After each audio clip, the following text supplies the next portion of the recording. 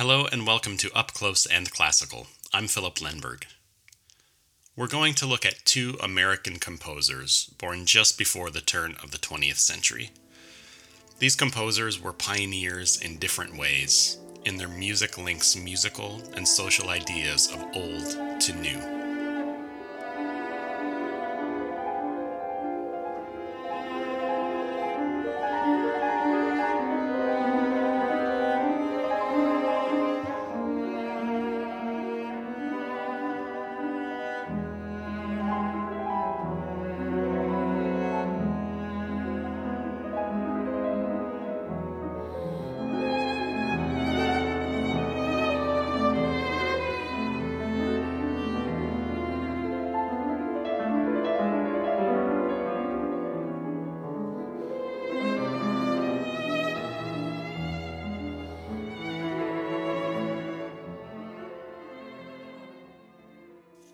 The 1893 World's Fair took place in Chicago. Grover Cleveland was the president. It was 28 years after the end of the Civil War. Electricity was on display as the newest science to improve everyone's lives. Cracker Jacks and Wrigley's Chewing Gum made their debut, as well as spray paint and what they called the moving sidewalk. By the end of the fair, an incredible 43% of the population of the United States was estimated to have attended. As the women's suffrage movement was gaining in recognition, 3 concerts dedicated to the works of women composers were feature events at the fair, drawing approximately 15,000 people.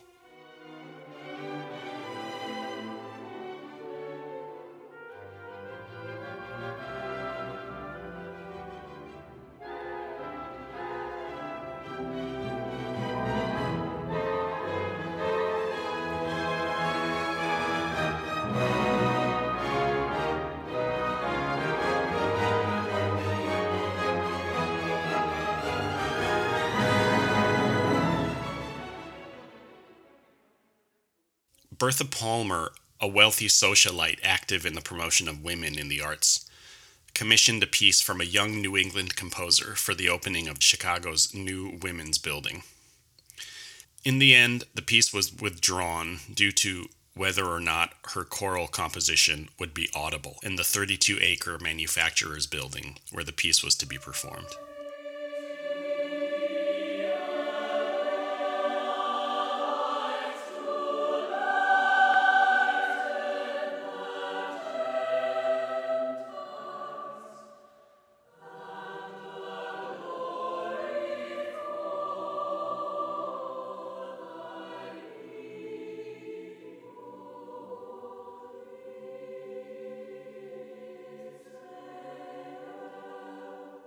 The end of the fair was marred by a number of issues, much worse than a composition being pulled.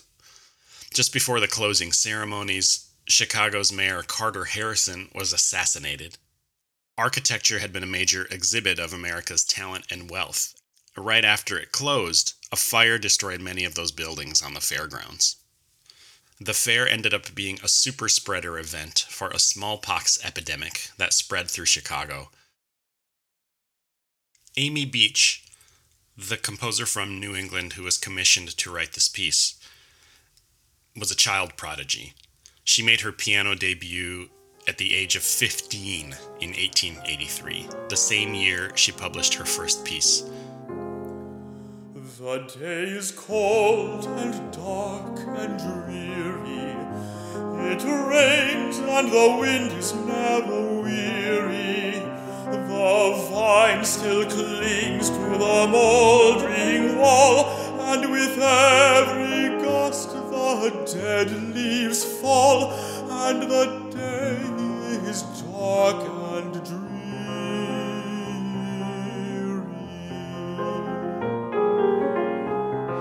2 years later, she performed Chopin's Second Piano Concerto with the Boston Symphony.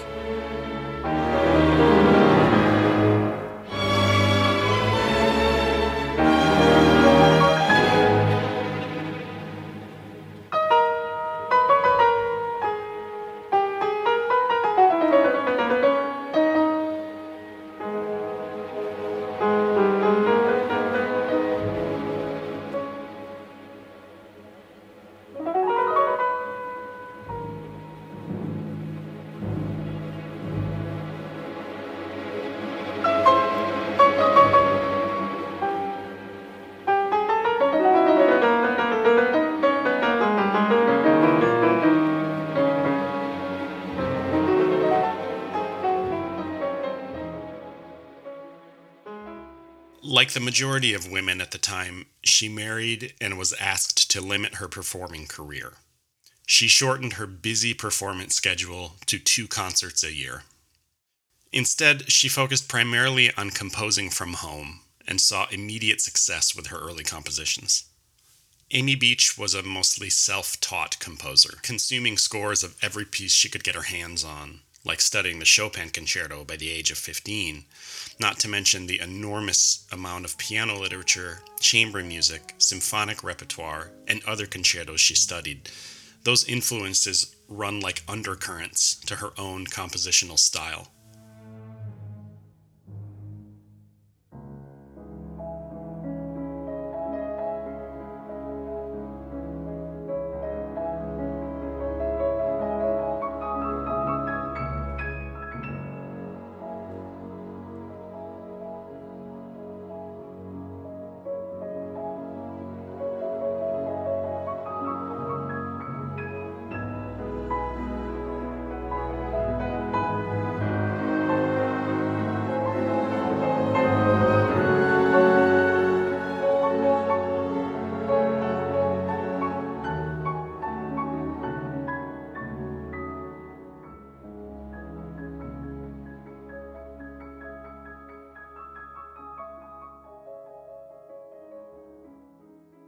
She was particularly fond of the Romantic period composers, and like many of the American composers at the end of the 19th century, she found special inspiration from the music and musical philosophies of the Czech composer Antonín Dvořák. Dvořák's influence on classical music reached across the pond, and he followed at the request and substantial monetary offer from Jeanette Myers-Thurber, a wealthy, conservatory-trained patron of classical music education and the advancement of classical music in the U.S. Thurber founded the National Conservatory of Music of America in New York in 1885. Her intention was to cultivate distinctly American styles of music by Americans. Unlike many of her contemporaries concerned with American musical culture, Thurber's concept of distinctly American meant the purposeful inclusion and equal treatment of all Americans, including women, people of color, and people with disabilities. Thurber's plan included inviting the famous Czech composer Antonín Dvořák to serve as director of the school and teach composition. Dvořák stayed only as long as his 2.5-year contract required, but those 2+ years allowed him the time and distinctly American space to create 3 of his most beloved works: the Cello Concerto,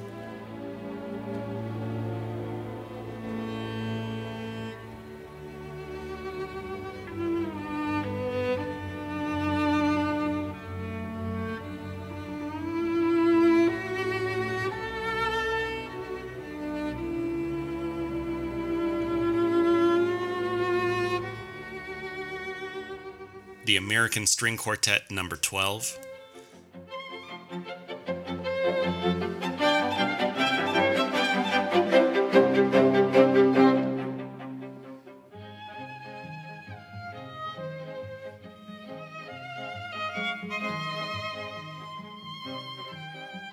and Symphony No. 9, entitled From the New World.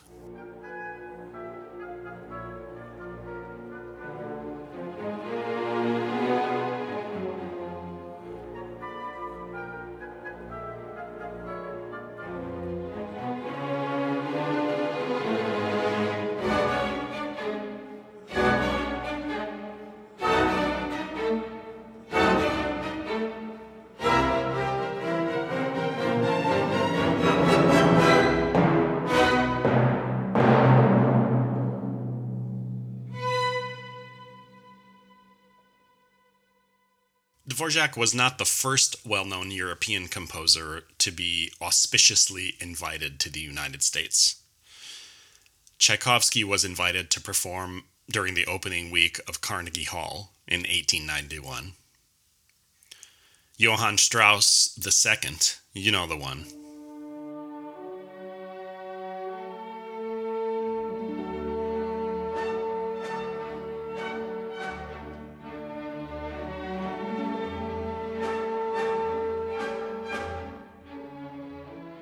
Strauss was invited to perform in Boston in 1872, and he wrote 3 waltzes for the occasion.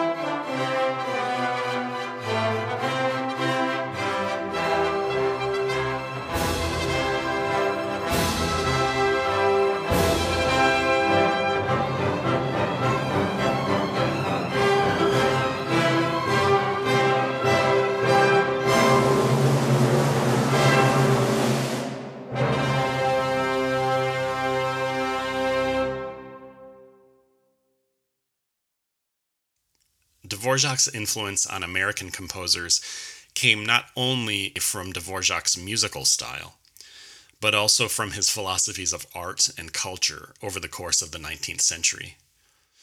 The growing sentiment of nationalism throughout Europe and the Americas surfaced in music as much as it did in art, literature, and the politics of the time. Artistic signs from the end of the 18th century through the 20th century paralleled the social movements of individual identity and equal, fair treatment. It's a complicated issue, nationalism, and the good, the bad, and the ugly of it continues to cycle and evolve through today. Dvorak, along with many of his European contemporaries, intentionally fashioned music to speak to and for those whose cultures, traditions, and identities had been supplanted by the ruling power. Just as Chopin's piano mazurkas and Polonaise dances represented the Polish people, Strauss waltzed for Vienna, Smetana wrote about rivers and landscapes, and Dvorak answered the call with folk-like melodies and dances, and extra-musical folk and fairy tale themes from his native Bohemia.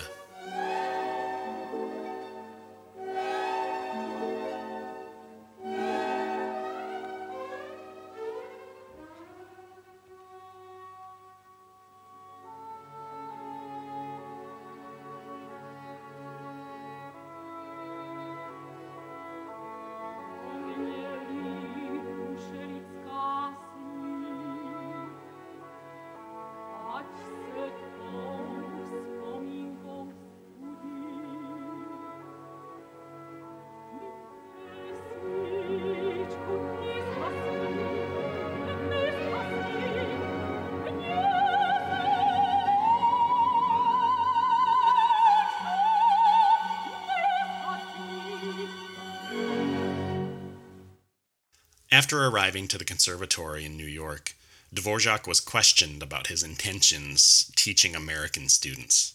He said, "I did not come to America to interpret Beethoven or Wagner. I came to America to discover what Americans had in them and help them express it." Dvorak urged Americans to look to the melodies of Native American music and African American spirituals. The middle and late works of Amy Beach show evidence of Dvorak's influence.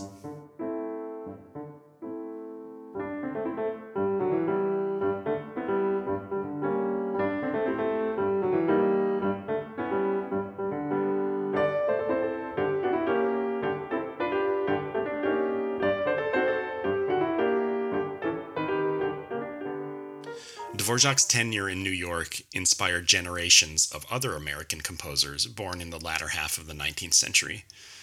Boston, too, had developed a strong culture of classical music.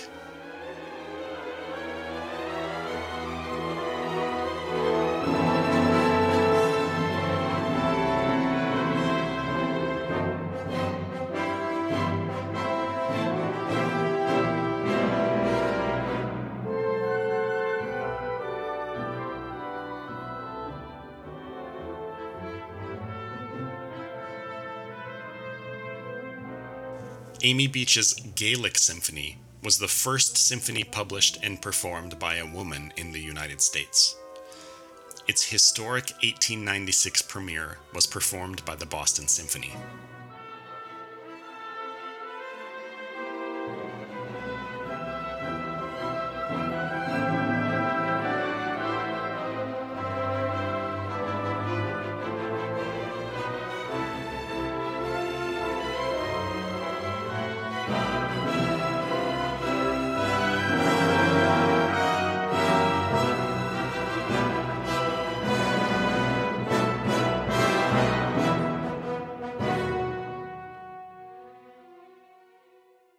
Both Dvorak's and Thurber's interest in providing arts education to all Americans enabled Dvorak's introduction to African American spirituals through one of his conservatory students, Harry Burleigh.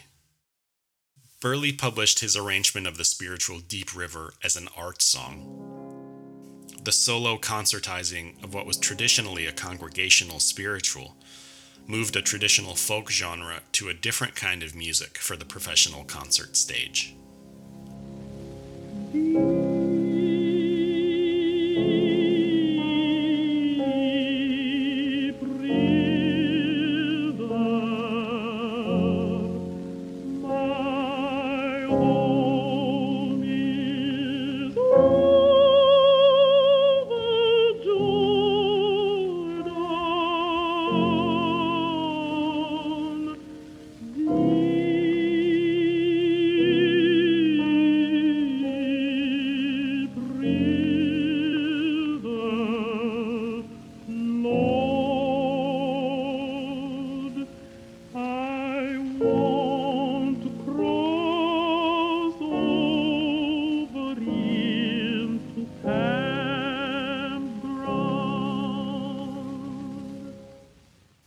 African American spirituals became a new window Dvorak could open and hear that distinctly American sound, and not as an extension of the European continent.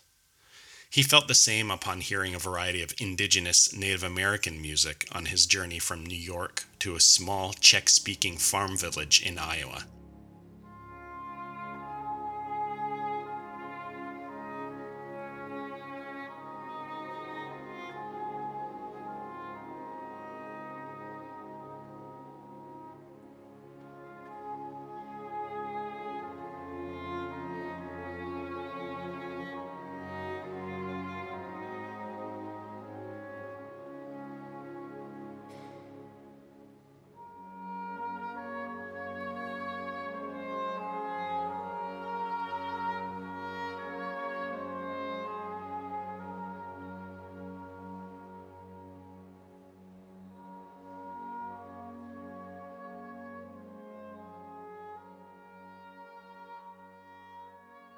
Florence Price wrote her first symphony in response to Dvorak's clarion call for American composers to explore their musical roots.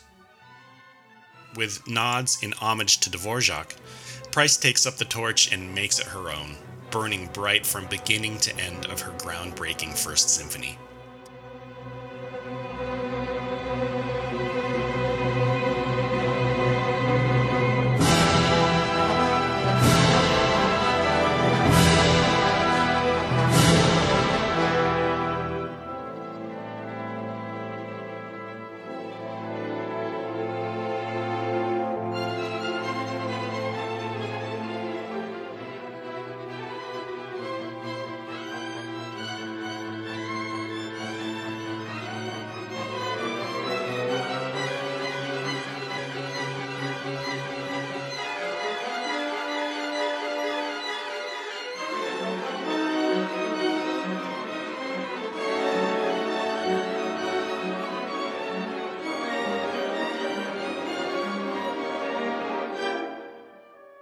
The Chicago Daily News published their review the next day. They called it a faultless work, a work that speaks its own message with restraint and yet with passion, worthy of a place in the regular symphonic repertoire. It's extraordinary to me how she was somehow able to persevere through a life confronting racism and misogyny in both her personal life and in her career. In a letter to Serge Koussevitzky, the then legendary conductor of the Boston Symphony, Price wrote, "To begin with, I have two handicaps, those of sex and race." She also wrote, "Unfortunately, the work of a woman composer is preconceived by many to be light, frothy, lacking in depth, logic, and virility. Add to that the incident of race, I have colored blood in my veins, and you will understand some of the difficulties that confront one in such a position." Her mother sent 14-year-old Price to the New England Conservatory, noting her race as Mexican, complete with an address in Puebla. When Price was 40 years old in 1927, she and her family moved from Little Rock to Chicago to escape rising racial tensions. That same year, Chicago had adopted a Jim Crow law focused on enforcing neighborhood segregation. In May, a 37-year-old black man named John Carter was gruesomely lynched by a psychotic mob of 7,000 people, with thousands more just watching in downtown Little Rock.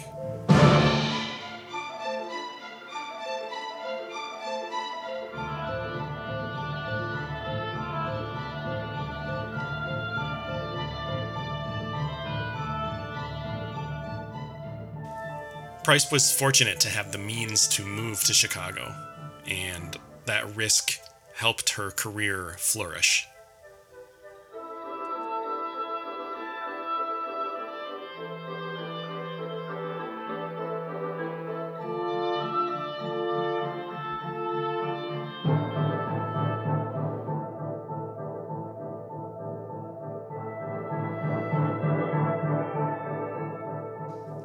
Price's compositions use both indigenous music and African American spirituals as the main material in much of her work. Unlike Dvorak's or Beach's American-like tunes, Price's music often explores the melding of genres, familiar spirituals, allusions to Native American music, European Romantic music, jazz. It is philosophical, skillfully interwoven, beautiful, and profound art music.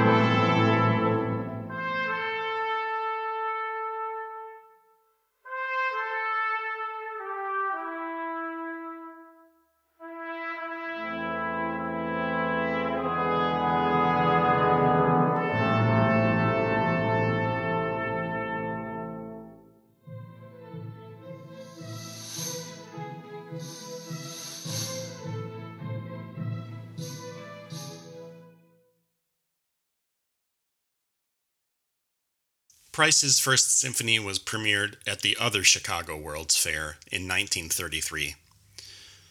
It was the first piece by an African American woman to have been performed by a renowned big city orchestra like the Chicago Symphony.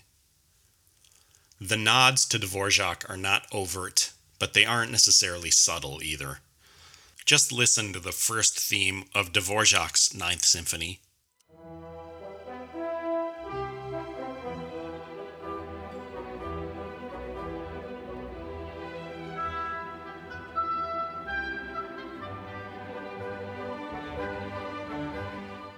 And compare it to Price's First Symphony.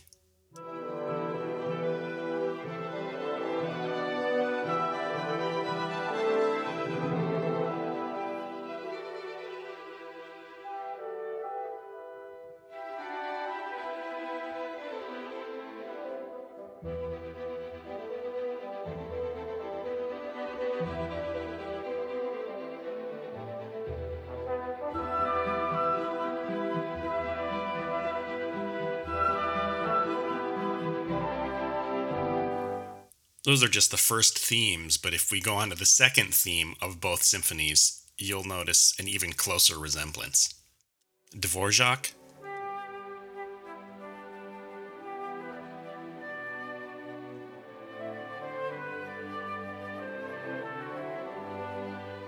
and Price.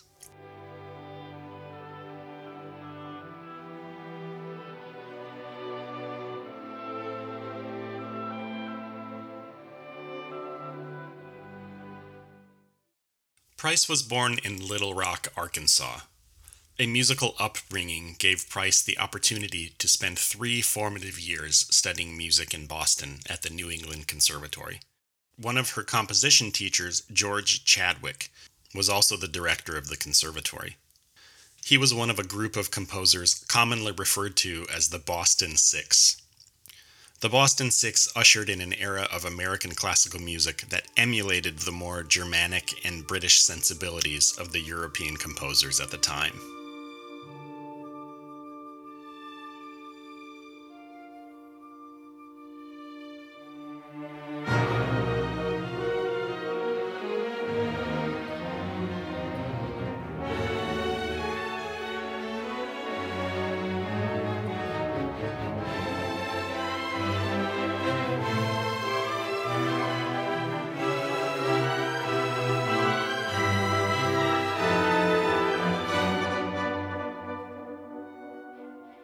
Price attended the same elementary school in Little Rock as William Grant Still, also a composition student of George Chadwick's, and the first African American composer to have a symphony performed by a major symphony orchestra.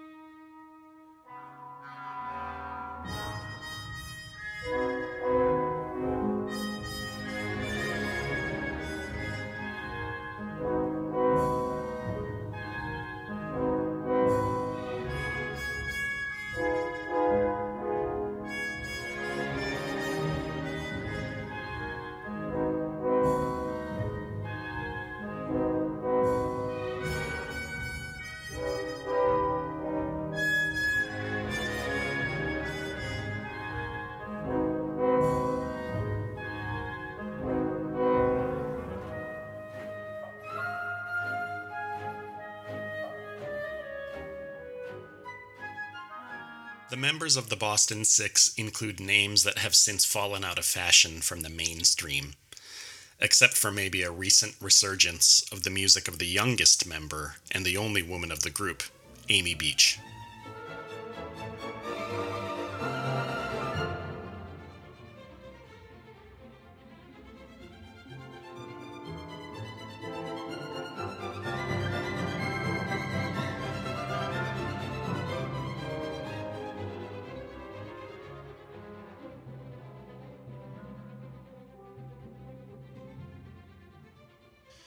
After graduating from the New England Conservatory with 2 music degrees at the age of 19, Price had moved from Arkansas to Atlanta, then back to Little Rock before moving permanently to Chicago. The premiere of her first symphony in 1933 kick-started her career. As a result of that symphony's success, she was commissioned to write a piano concerto the following year. Price herself performed as the soloist in her Piano Concerto in One Movement, again premiered in Chicago. A close composer friend and one-time roommate of Price's, Margaret Bonds, would perform the piece after Price that same year. This piece, to me, is such a clear example of Price's ingenuity, with all 10 fingers on the pulse of changing social and musical life, trends, and philosophies at the time. Her music is an extraordinary display of synthesizing old and new, accessible high art in true American fashion. It's not unusual for composers to fall into obscurity after they're gone, and the lucky ones find a resurgence through advocates in influential positions. Thankfully, we live in a time where advocacy is made a little easier, and representation of those traditionally underrepresented is a growing focus in mainstream society. There's no better time than right now to fold them into the mainstream of classical music in the 21st century.